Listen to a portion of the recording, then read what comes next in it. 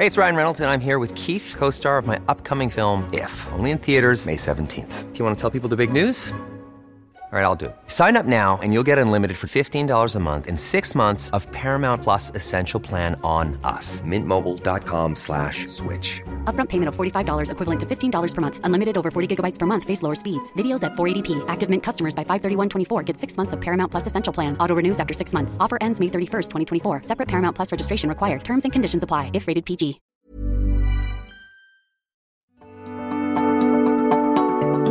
The Technion Israel Institute of Technology is where some of Israel's brightest minds ask the biggest question of all. What if? What if they could take on the world's biggest challenges? What if they could develop life-changing environmental, scientific, health, medical, and technological discoveries that will make a huge impact on Israel and the planet? But they don't just ask the question, they answer it too. They turn those ideas into reality. They make them happen. To see just some of the incredible things they've achieved, get the Technion Booklet of Wonders at ats.org/wonders. We hope it inspires you to give them your support so they can keep doing what they do best. The American Technion Society. World-changing discoveries by Israel's brightest minds, made possible by you.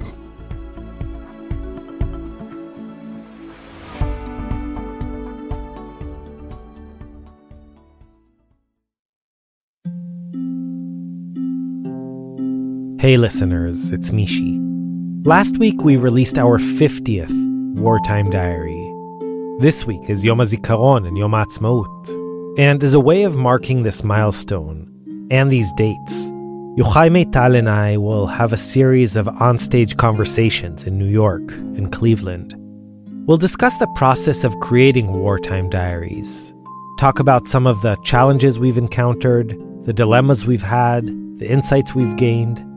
So if you want to hear what covering the evolving story of this war has been like for us, we'd love to see you at one of our events. All the details are on our site, israelstory.org. And meanwhile, wishing us all calm and peaceful days ahead.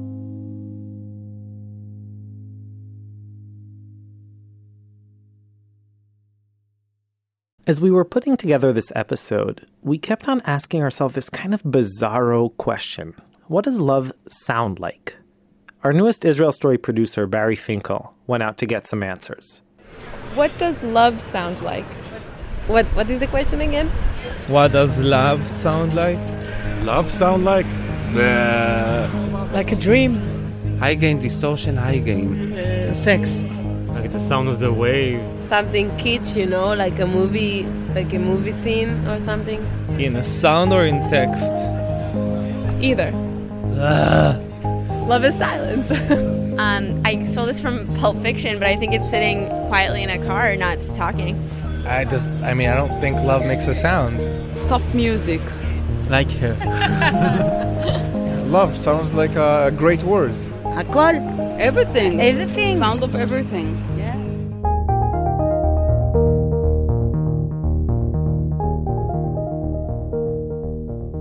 Growing up, Valentine's Day was never really huge here in Israel. We had Tu B'Av, sort of the Jewish love holiday, which always seemed kind of like a pale version of the holiday of red roses and heart-shaped chocolate boxes we saw on TV. But I guess that as the diplomatic ties between Israel and the U.S. continue to deteriorate, the cultural ones are just getting stronger and stronger. Now, Valentine's Day's all the rage. Here's Or Ginsberg, the head chef at Concierge in Tel Aviv. Because we all are young, romantic owners and people here, so we're going to make something really cool for couples. A lot of strawberries, a lot of raspberry coulis, a lot of red and pink colors. So today, the final episode of our first season, our Valentine's Day special, has a particularly 80s pop-like theme. What's love got to do with it? Thanks, Tina. Hey, I'm Ishi Harman. This is Israel Story. We have 4 wonderful stories for you today, all about love and all those crazy things we do to find it. arranged marriages in Tulkarem, a Jewish-Arab love affair, the matchmaking quest of my downstairs neighbors. We've got it all. But before we begin, a real quick request. I know people hate this, so I'll keep it as short as possible. You know, Israel Story was basically born by accident. We were just big This American Life fans, and we wanted to be able to hear stories like the ones they aired, but about Israel, and in Hebrew. We looked around, and there wasn't anything even remotely like it on Israeli radio. So even though we didn't know anything about radio at all, we were like, okay, so let's do it ourselves. Let's make the Israeli This American Life. Easier said than done, obviously. But 3 years later, here we are. Israel Story, or Sipur Israeli really, has become a popular national show in Israel, and now we're super excited to be finishing our first season in English as well.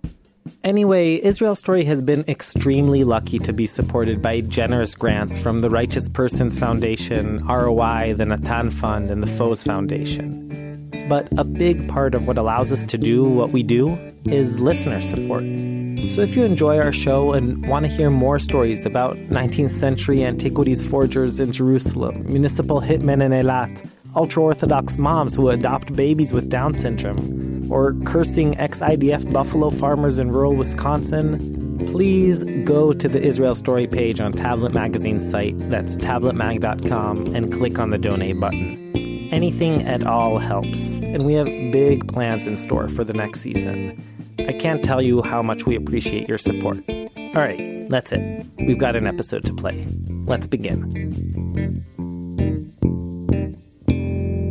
What would you do if your parents' dying wish was something so utterly opposite to who you are, so completely foreign, that it would change basically everything about your life? Ghazi Al-Buliwi had to face this exact question, and well, I guess you'll hear where it landed him. TLV1's Shoshi Shmulowitz brings us this story. Act 1, The Queen Rania Tree.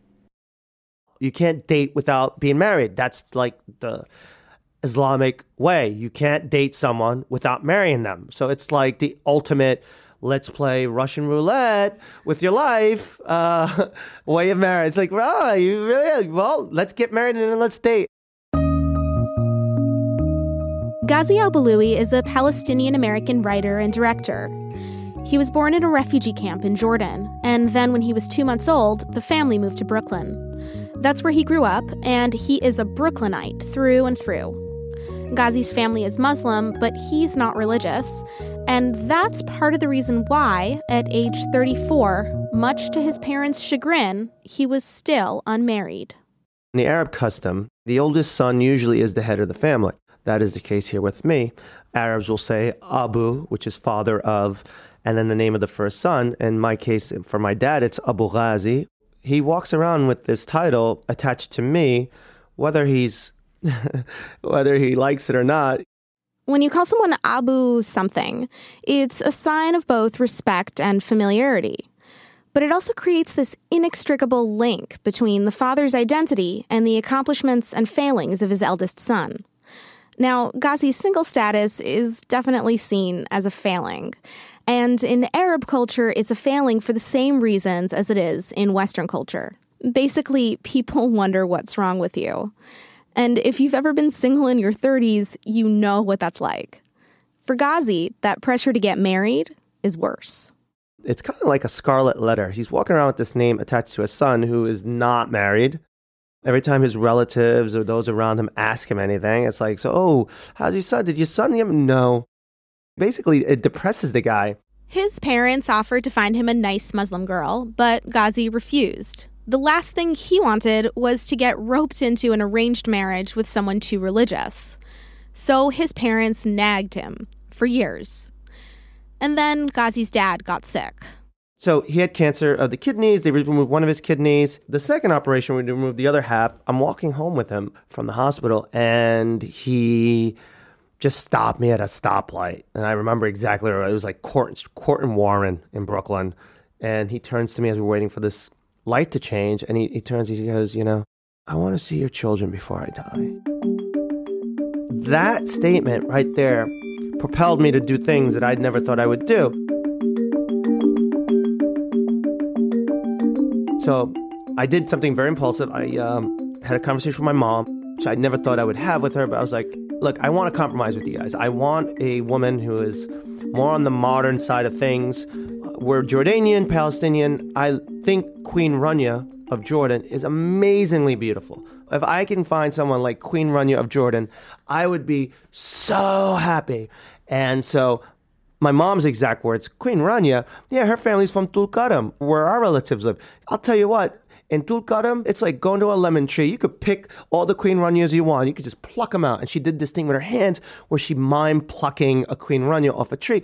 And I'm like visualizing like beautiful women hanging like Queen Rania on a tree that I would just pluck out when I got there.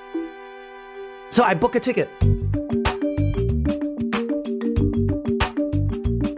I fly into Ben Gurion, where I was proceeded to be interrogated.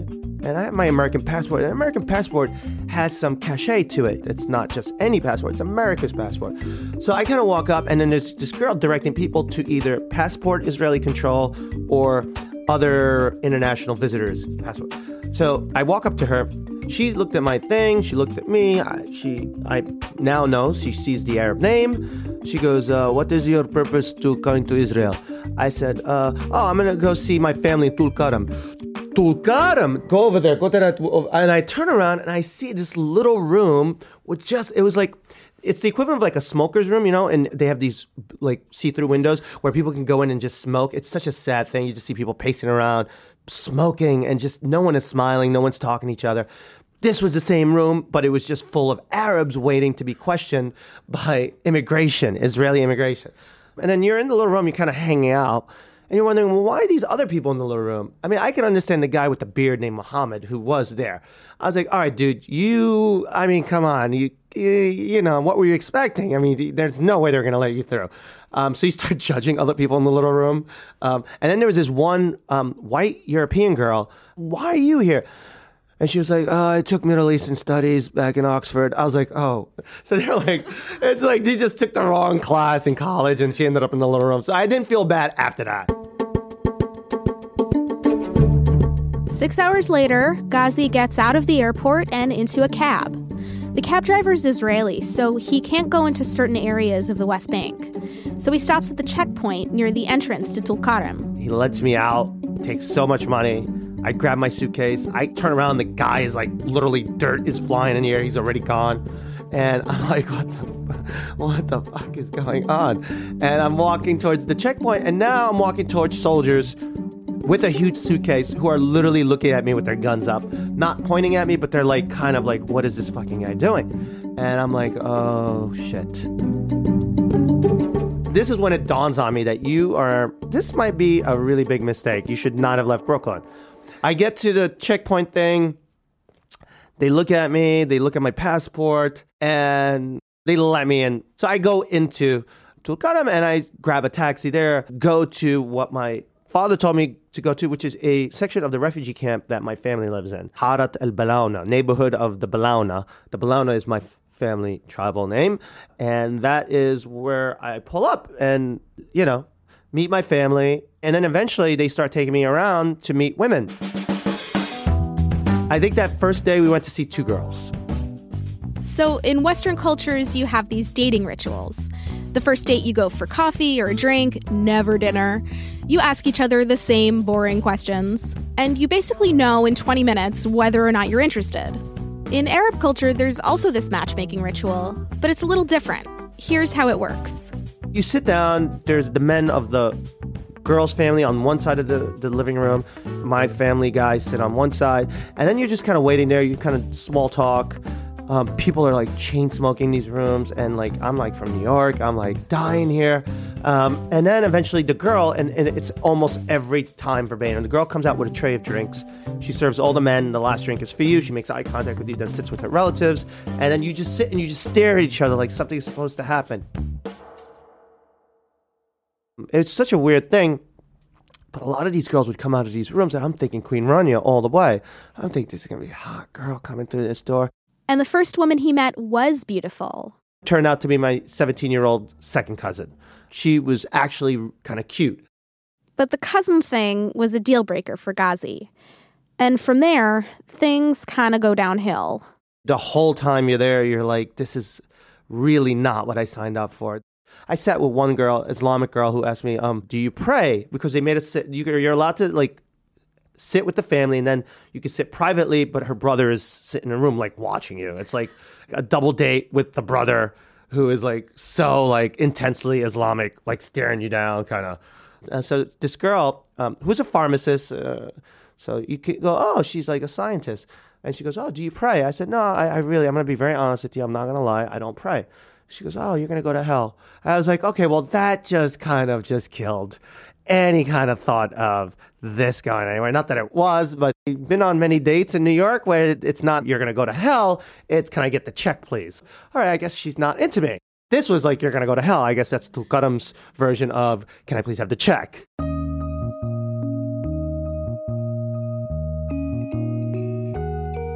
A week goes by, a week and a half. Ghazi's going from house to house, drinking tea, meeting women, but his efforts are fruitless. On top of that, the conditions of the refugee camp are really starting to get to him. The refugee camp is just like such a depressing thing. Kids with no shoes on, people are poor, dirt everywhere. I would take 3 showers a day. Nice Jewish settlements with nice clean houses across the fence, which I watch every day. And I wish, why couldn't my family been Jewish settlers? Why? So I had a nervous breakdown. A nervous breakdown being you cry, scream, and then walk through a refugee camp just cursing yourself.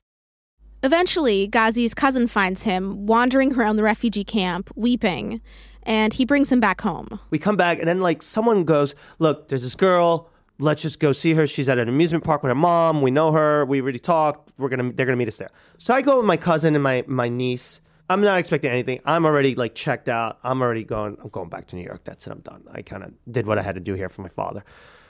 Get to the amusement park, meet the mom. She goes, oh, she's with her sister on the Ferris wheel. Why don't you go see her, you know? All right, so I walk to Ferris wheel. And it's a Ferris wheel supposed to do a 360. It's supposed to do circles, but this is Tulkarm. The Ferris wheel is not doing 360s. It is doing a 180. So it would go up and then come down like a crescent moon. And I'm thinking, all right, is this like some Islamic thing where it's like doing a crescent shape? No. And I talked to someone, it's like, no, man. It's like everything is breaking down in here. The bumper cars are not bumping. They had like a zoo. The snake died, they told me. It's like so sad, the conditions there. I mean, people need. And so anyway, so I'm trying to figure out what this girl looks like because the Ferris wheel is coming down, going up, coming down, going up. And now I'm fixated on a very overweight girl. I'm like, great, that's her. So the Ferris wheel thing stops and people start getting off. And it's the overweight girl passes, doesn't say anything. I'm like, okay, it's not her. But this girl gets out and I like focus on her. And the girl looked like Audrey Hepburn. She wasn't wearing a hijab, very Western looking, had really cool looking jeans. I say hello to her. She's a little shy. I'm like, it's understandable. This girl doesn't want to say anything to me, right? We walk back to her mom. I sit with her mom. We're talking. The conversation turns to, you know, whatever. Would you ever let your daughter go to live in America? I live in New York. It's really nice there. Mom was like, yeah, totally. And, you know, it was kind of a done deal there. I was like, oh, if the mom is agreeing to this, it's cool. I'm walking back with my cousin. I'm like, dude, done. I'm ready. Let's get the guys. Let's just do this.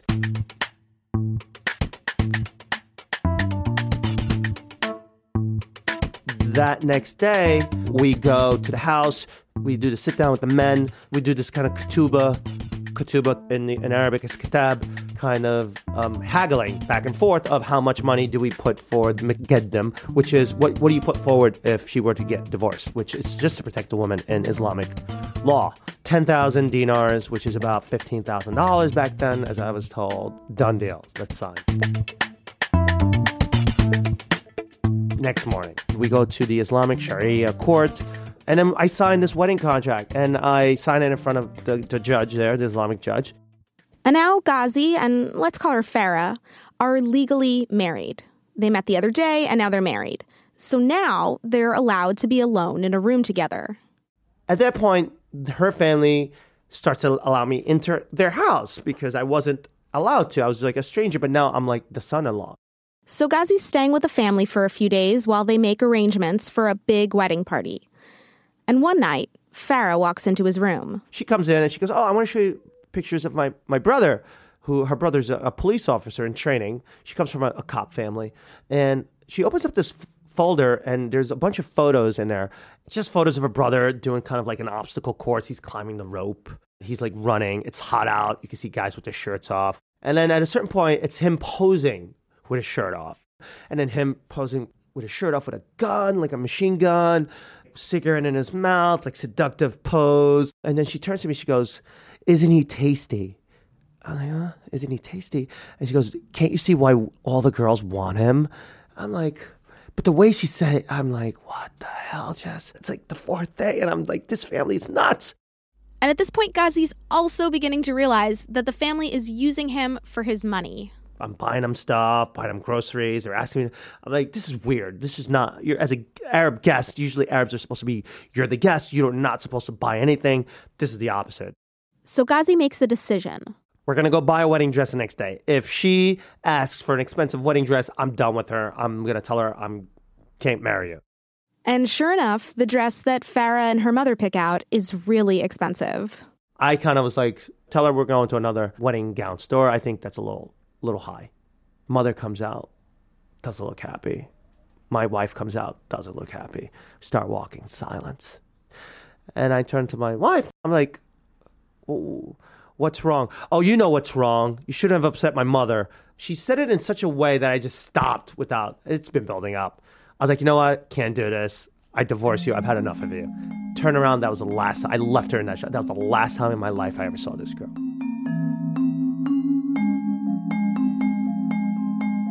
I walked to the refugee camp, right, from the town center. I told my uncle, I got to get out of this. Don't worry, stop. You like, don't cry. I'm like crying. I'm like 34-year-old guy crying. I've been like robbed at gunpoint in Brooklyn, and I never cried then. I peed on myself, but I didn't cry. And here I am, like walking through the road, just crying, just like grown man crying. He's like, stop, don't cry. I know this great lawyer. I'm like, who is this lawyer? He goes, don't worry, he's the best in all of Tulkarm. His name is Arafat. Like, so, like, it was enough to make me stop crying and go, Arafat? He's like, yes, Arafat. He's the best lawyer in all of Tulkarm. So Ghazi walks back into town to meet the lawyer. The guy's wearing like shorts, like a Mickey Mouse t-shirt or something. And he's like, tell me, what happened? I was like, Arafat, this is what happened. He goes, did you enter her? And he made a hole with his finger and he put I said, no, I tried to. I wish I had entered her. He goes, okay, that's good.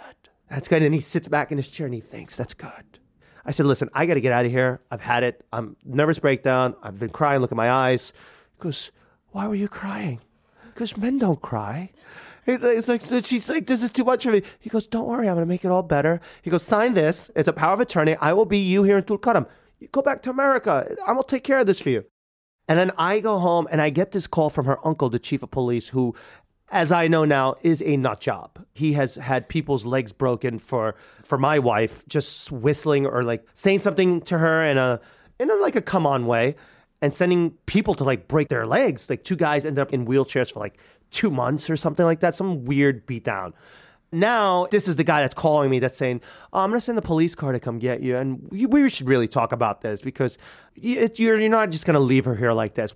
I'm like, I started freaking out. This guy's going to kill me. I said, listen, I'm really emotional. I can't talk right now. I need to drink some tea, relax. I'll come see you in the morning. He goes, you're going to come in the morning? I said, yeah. I said, where am I going to go? I'm in Tulkarm. He goes, all right, I'll send a car for you in the morning.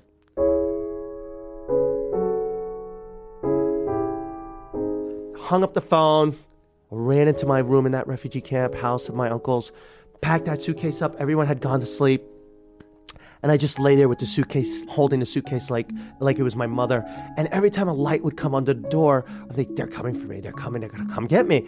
And I wait. I know the buses start running at like 5. I pick up that suitcase. I don't even say anything to my relatives. I run through that door. And now I'm running through the refugee camp. It's like semi-dark. The sun is coming out. Chickens are like cackling. And I'm running with the suitcase on my head. And I'm like running through alleyways. People are in their underwear. I see people through windows. I see people having breakfast. I see the news. I'm like running through dark alleys. And I get to the bus, get on that bus, that yellow bus. I remember getting on that bus. I'm like, oh, please don't let them stop this bus at the checkpoint. Got past the Palestinian checkpoint, get to the Israeli checkpoint. Now we're on our road. End up in Ramallah. And then he makes it to Jerusalem, where he gets a hotel room and hides out until his flight back to New York. Meanwhile, the men from Ghazi's family and Farah's family hold a meeting to discuss the divorce. Because this is not just an issue between two people. When Ghazi abandoned Farah, he didn't just mistreat her. This was an affront to her family. And then it came out that I had, in my hysteria, told someone in town that she's having sex with her brother. I said, she's not going to have sex with me. She's having sex with her brother. Because I'm having a nervous breakdown. This, coupled with the fact that I just divorced her, got back to the brother. So the brother said he had dishonored our family by saying I had sex with my sister. I issue a fatwa against this guy. If he is to show his face in Tulkarm at any point, I will kill him dead in the street. The men in my family didn't really put up a fight. They said, this is our son. We really would hope you reconsider. About a week later, Ghazi makes it back to Brooklyn, fully intact. And he talks to his dad about what happened. Oh, it was like nothing. It was like, you'll get better. It's okay. It was like such a nonchalant... No, here's a punchline. Was not dying. Yeah. It's now 4 years later, and Ghazi's dad is still alive. Ghazi is 38, still single, and his parents are still trying to get him married. Not only that, they still want him to marry in the traditional way, the way he did with Farah. He just Jewish guilted me in his own Arab way to get married for him. And, I kind of feel it still. You love your parents so much that you end up hating yourself, and that's where I am today. I love them so much that I hate myself. Look at what I did. I went and I got married and I had nervous breakdowns and I hate myself for I shouldn't have not done that. But I did it because I love them.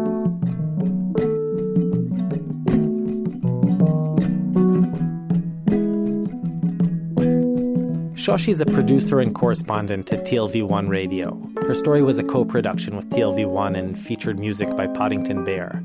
Coming up, after 37 years of marriage, a couple from the Karlibach Moshav of Mevo Modi'im, population 252, talk about love.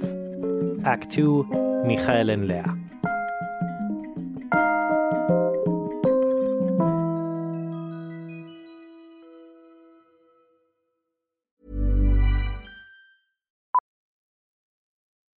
Millions of people have lost weight with personalized plans from Noom. Like Evan, who can't stand salads and still lost 50 pounds. Salads generally for most people are the easy button, right? For me, that wasn't an option. I never really was a salad guy. That's just not who I am. But Noom worked for me. Get your personalized plan today at Noom.com. Real Noom user compensated to provide their story. In 4 weeks, the typical Noom user can expect to lose 1 to 2 pounds per week. Individual results may vary. 37 years. It's almost our anniversary, sweetie, by the way, hint, hint. My name is Michael Golub. I'm Leah Golub. I'm now 64. I'm 61 years old. I have 6 children, 8 grandchildren, another one, at least that we know of, on the way. I grew up in suburban New Jersey. I was always very popular. I did well in school without really trying. Totally opposite of me. Machai once said to me that we probably wouldn't even have been friends, but I always kind of felt bad for those guys that were always being made fun of and, had a hard time, so we probably would have still connected. I was born and raised in Mobile, Alabama until I was 18. I wasn't much of a social person. I was like a loner, kind of. Really young, I was 15, 14, started doing yoga because nobody else was being my friend. So spirituality was my friend. I've been in Israel since 1970. Made Aliyah on November 5th, 1970. After going from kibbutz to kibbutz and not working out and trying to work, I decided, forget this Israel trip, man. I'm going to Tibet. Tibet is the place with the top of the world, all the gurus and everything. And all of a sudden I had this spiritual experience called a bat call, like a voice from heaven, go to Jerusalem. And I said, why don't you check it out? Next day I bought tefillin and started keeping Shabbos. So crazy. We didn't even talk. But I walked out thinking, I don't know, I saw this man, and I'm not saying he's my soulmate, but I said to my mom, I met this guy, I really feel like he's my guy. Friday night, we ate, and then we went to the shul. After learning some Torah, I stood up, and I said to Leah, will you be the mother of my children?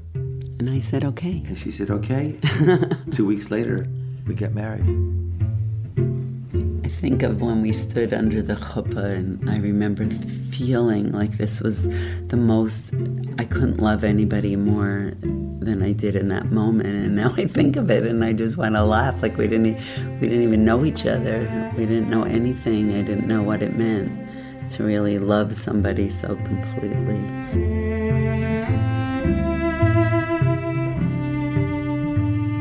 When we were first married, do you remember what you said to me? What? You were married before, and you said to me that, my first wife, she didn't really understand how much I loved God, and I just want you to know that no matter what, I'll always love God more. Like, I can't love you that much. I can only love God the most, not you. And I remember thinking, I don't know, that sounds so screwed up. Like, that can't possibly be true.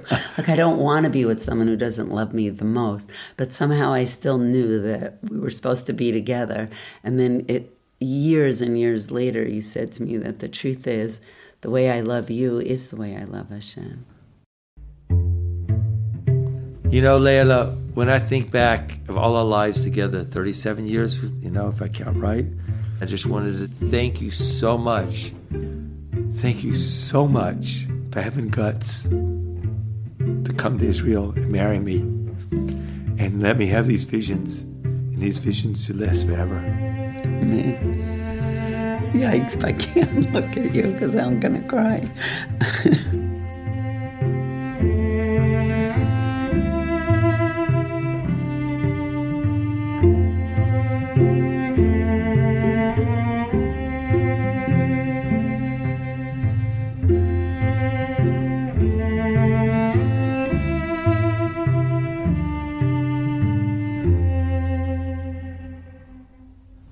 My illness, I have cancer, bladder cancer that's in my whole pelvic area. It's called an aggressive urolithial, I don't even know how to pronounce it, but a very invasive and aggressive form of cancer. And once it was able to spread throughout his body, there aren't even statistics. It's exciting for me. To me, it was clear life and death. How exciting. We did very aggressive treatment, and Michael, you were basically falling apart. I believe in Mashiach, and I don't fill my head at all with thoughts of what will happen then. There's a place of timelessness when you love somebody that has nothing to do with their body or their ability to do things. There is a time when time will fold over, but I still want to be in this world. I feel that I'm still connected to this world.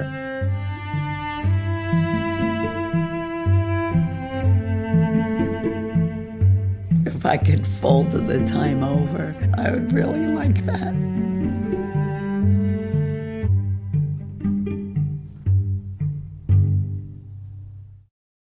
Maybe my question would be to you as if it was my last day. Yeah. What would you say to me? I'd say, let's sit and learn a little bit. Right.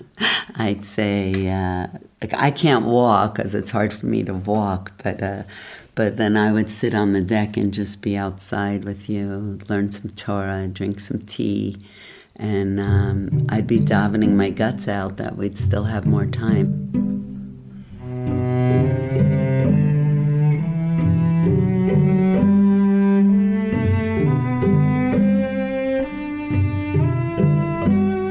Benny Becker produced that piece. Benny's our new producer here at Israel Story. The beautiful music was composed and performed by Colin Oldham. At the end of every month, a little yellow post-it is left on my door. In the top right corner is the never-absent Bet Hey, or Baruch Hashem, and around the edges are usually some doodles of flowers or leaves or something.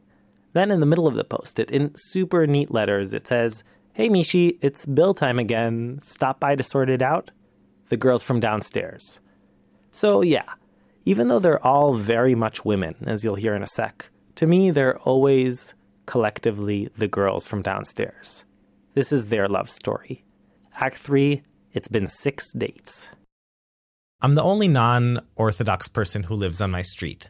And when I moved into this apartment a few years ago, I had just come back from 7 years abroad, and my mom was all excited that here, finally, I was coming back to Israel and I was going to find a nice Jewish girl.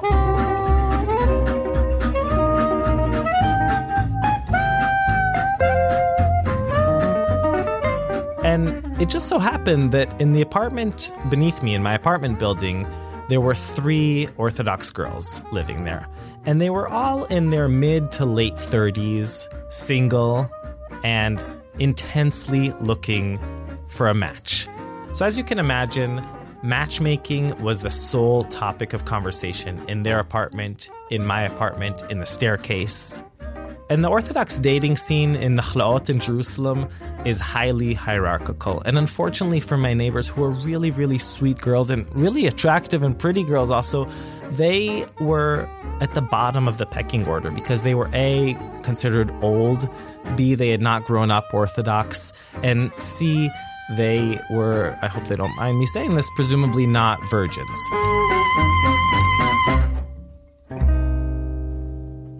As a result, even though they were really great girls, I really, really liked them, they would constantly be set up with all kinds of, 60-year-old widowers, people with weird addictions, people with 11 kids, all kinds of really great catches.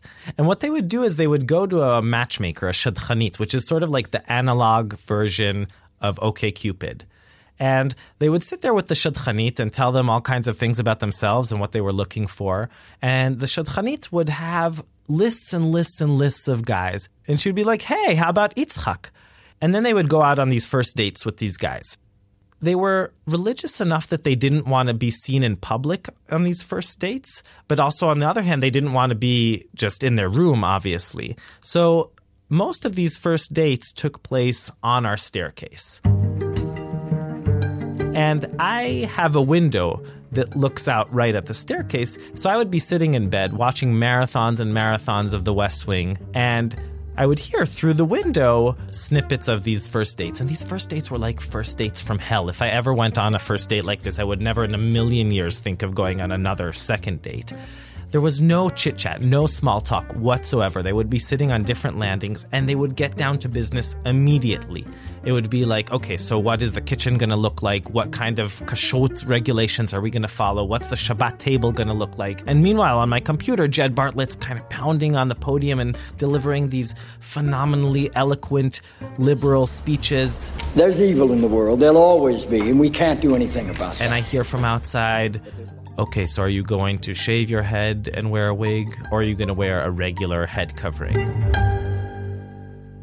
And then usually the next morning I would bump into one of the girls on the staircase, and we would have sort of a post-mortem of the date. And just the way I realized that these dates sucked, so did they. So nothing really materialized from any of these dates. Now, one of the 3 neighbors was a girl called Meital. That's actually not her name, but it is for this story.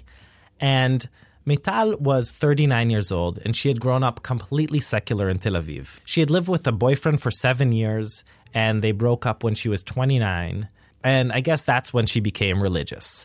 Meital was very harsh in her religiosity. So, like, I have a dog, Nomi, and Nomi would run into their apartment all the time and jump on Meital's bed, and Meital would love Nomi and play with her all the time. And I kept on saying, Meital, you should get a dog. You love dogs so much. And she would say, oh, no, religious people don't have dogs, which isn't even true. But that's sort of her perception of religiosity. Or she would constantly say, oh, I'm not looking for romance. I'm just looking for something very practical for a partner. Anyway, Meital would go on these first dates from hell as well on the staircase.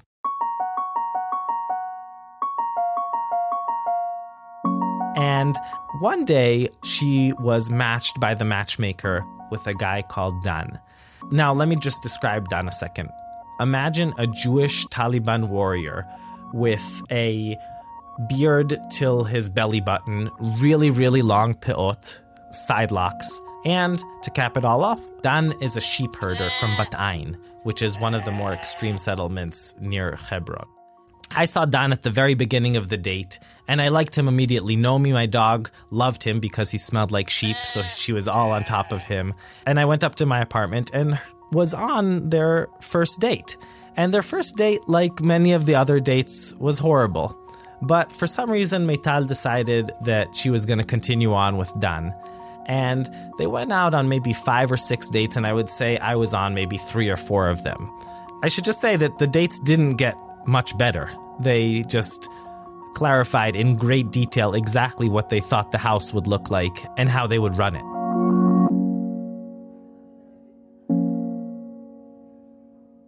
So about 3 weeks later, I bumped into Meital on the staircase. And Meital said, Mishi, I've gone out with Dan 6 times already. I really need to decide whether I want to marry him. I was like, Meital, that's completely crazy. Why don't you, maybe sleep with him beforehand? Of course, Meital did not appreciate my suggestion. And instead of taking what I thought was good advice, she decided that she was going to travel to Uman in the Ukraine, and she was going to pray at Rabbi Nachman's tomb and get some enlightenment as to whether she should marry Dan or not.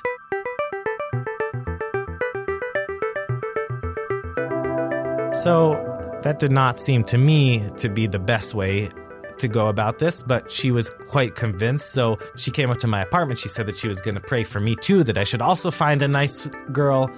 And off she was to the Ukraine. She was there for a week. She prayed every single day over Rabbi Nachman's tomb. And she finally decided. She came back to Israel. She called up Dan and she told him that they were breaking up.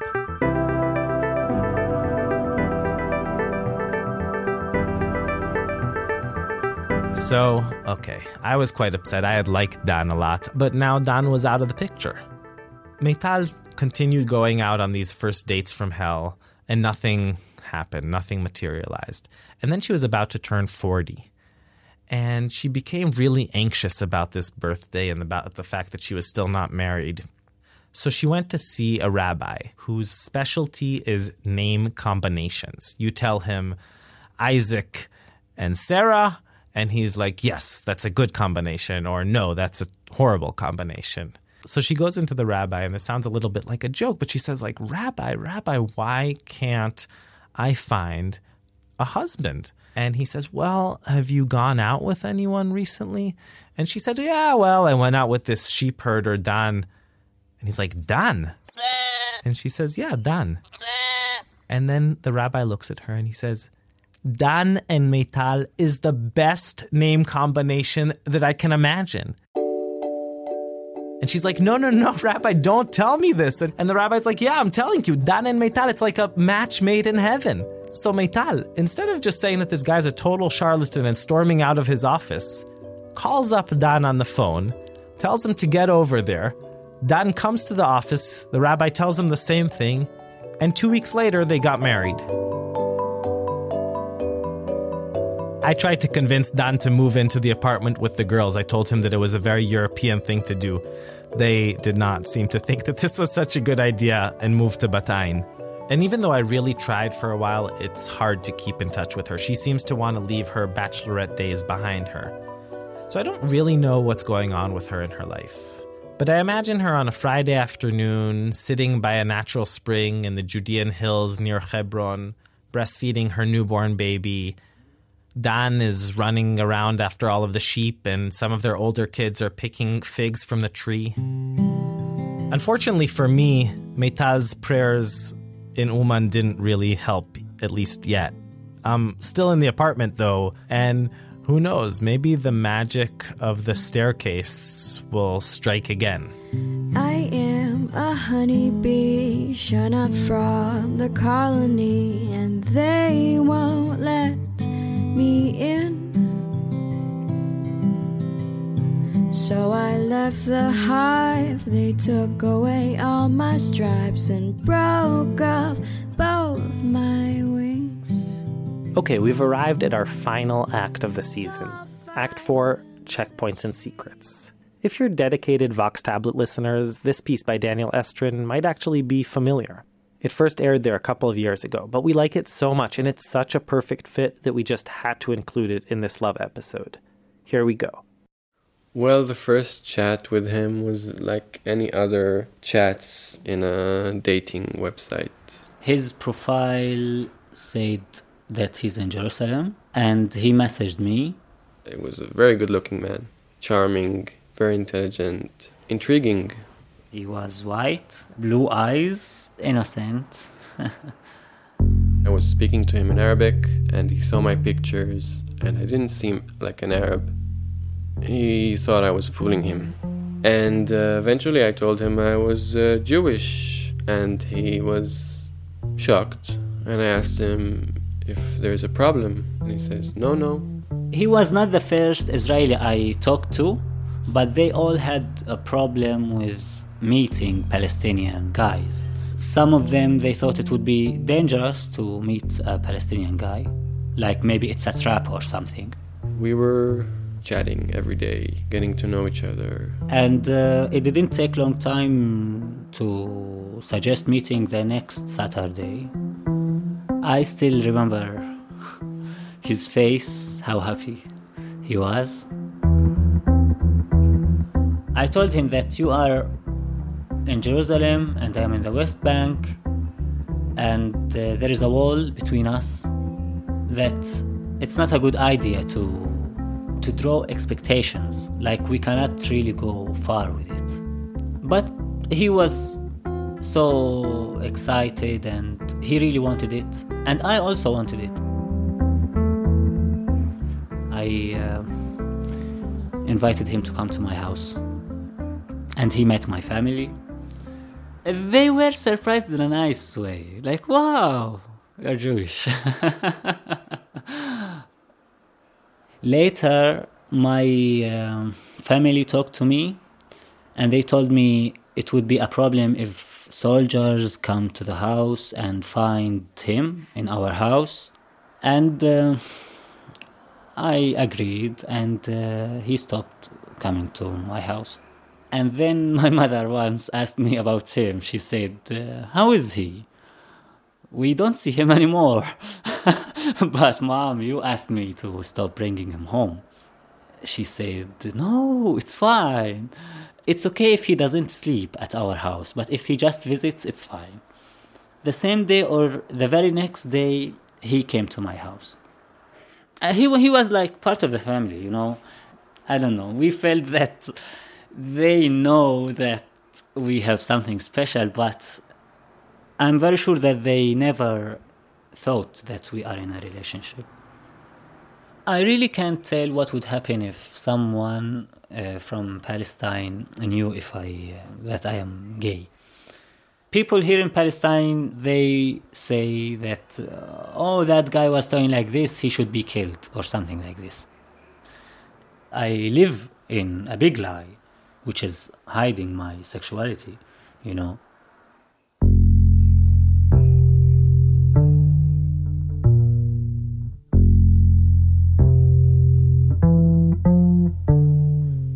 I told my parents a few months after we started going out. They were very against it. They said that I should think about myself and if I want to mess up my future with this.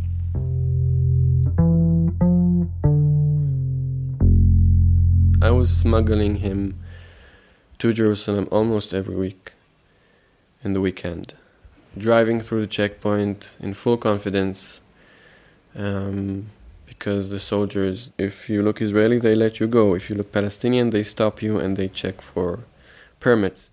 Of course, he had to smuggle me because I didn't have the permission to enter Jerusalem. And even when they signaled us to stop or to slow down, I was speeding up, like with full confidence, showing them that everything is okay. You really don't need to talk to us. And it worked every time. Everything in the city was new to me, so I needed really to to meet people, to go to bars. I loved meeting people and being myself with them. Like, you know, because I've been hiding it for the whole of my life, so it's the time to use to make up those years of hiding. We were in a party in a gay bar, and we went back to his home. It was supposed to be the first time that he would spend the night in my house. We were very excited about that. And all of a sudden we saw a police car going towards us, and the police officers went out of the car and asked for IDs.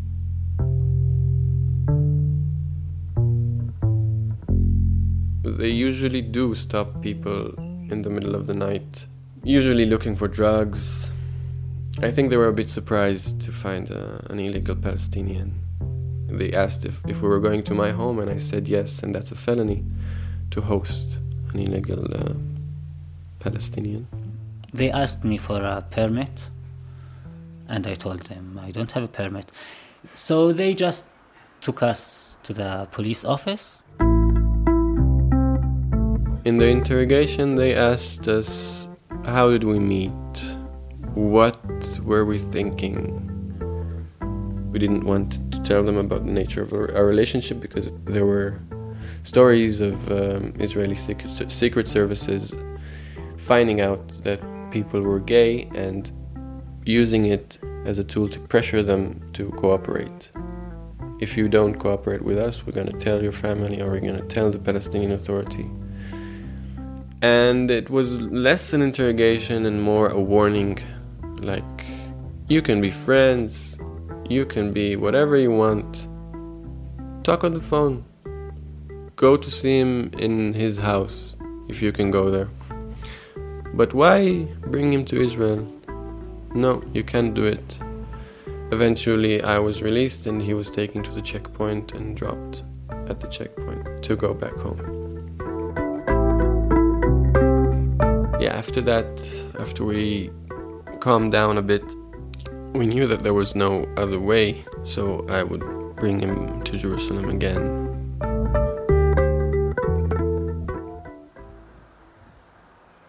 For me, it was basically love. Like, I didn't want to hang it on the wall that, oh, we are a Palestinian and an Israeli. Guys who are in love, you know? But it also made me happy to, like, that we are doing something special, you know? And at some point, I thought it would last forever.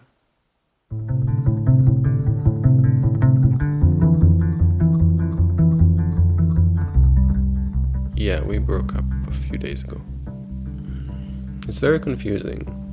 I cannot really separate the situation, the political situation, from our personal situation. But the fact is that I'm the one responsible for having this relationship, because if I don't come to his place or bringing him to Jerusalem, then we won't be together, and that creates a very uneven relationship. It's to affirm the power relations that we have as two sides of the conflict, is to bring it to a relationship. It's not what I want to have. I don't want to reaffirm a situation that is that I'm against.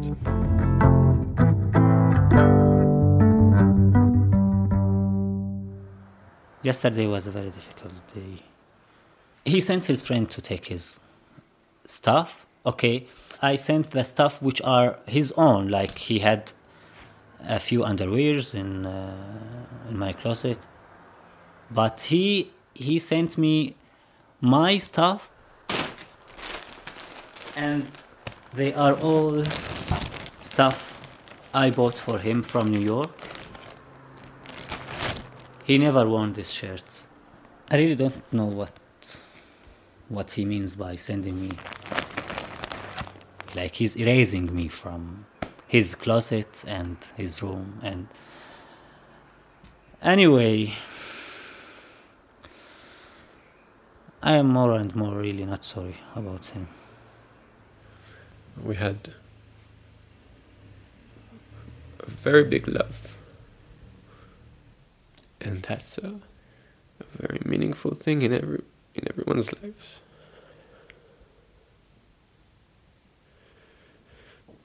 My hope is that he gained something from this relationship, and that now he believes that love is possible in his life, and that new opportunities are possible. But I think it can happen only elsewhere, not here. And I really wish that he would find his way out of here.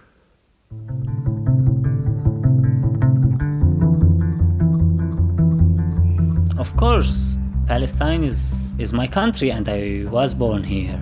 But for me, my home is the place where I am myself. I really don't feel that Palestine is my home. I feel like a stranger in this place. I don't want to be confused if I broke up with my boyfriend because we just had issues or because of the political situation. I want to be it more clear to me. My intention is to leave the country because I had enough. Everything is against you. Everything. The law is against you. The situations of gays in Palestinian society is against you. The cultural differences are against you. Your parents are against you. This separation is so deep, and when individuals try to break it, they wear out. I'm all worn out.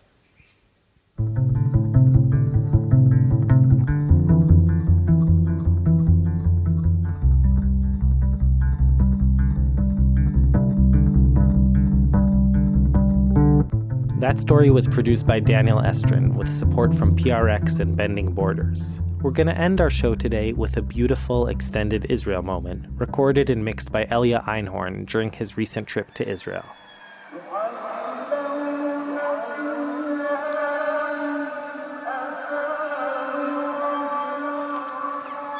I don't know if the black and yellow? Yeah. Trist me. Trist me? Trist.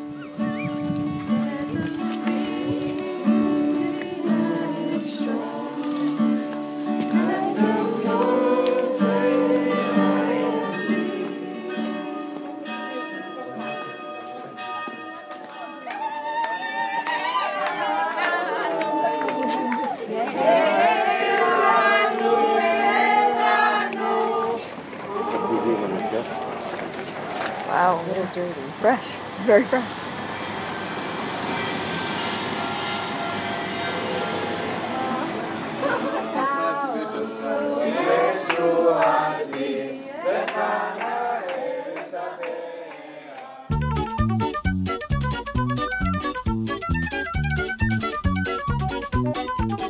If you enjoyed today's episode, give us some social media love. Facebook, Twitter, Instagram, all under Israel Story.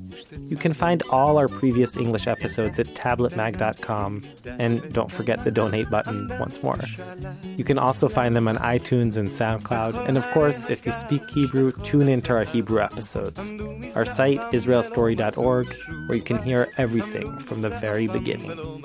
And as always, we'd love to hear your thoughts and comments, so post on our Facebook page or email us at contact@israelstory.org. For music and mixing help on today's episode, a big thanks to Jonathan Grobert, Tarek Fuda, and Colin Oldham.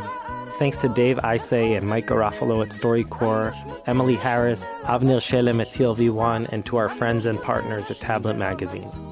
I'm Mishi Harman, and the Israel Story staff includes Yochai Meital, Ro'i Gilron, Shai Satran, Nava Winkler, Maya Kosover, Benny Becker, and Barry Finkel. Julie Subrin's our executive producer. That's it. We'll be back after a short break with a whole new and exciting season of Israel Story. So stay tuned for that, and meanwhile, Shalom Shalom. בכל הספרים, בכל המחברות, חיפשו בין הכתובים ולא מצאו תשובה, חיפשו בין הכתובים ולא מצאו תשובה.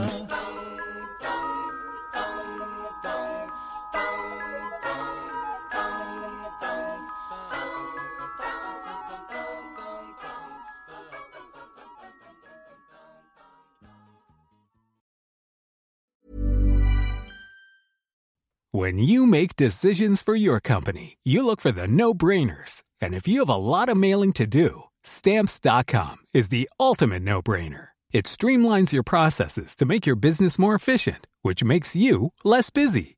Mail checks, invoices, legal documents, and everything you need to keep your business running with Stamps.com.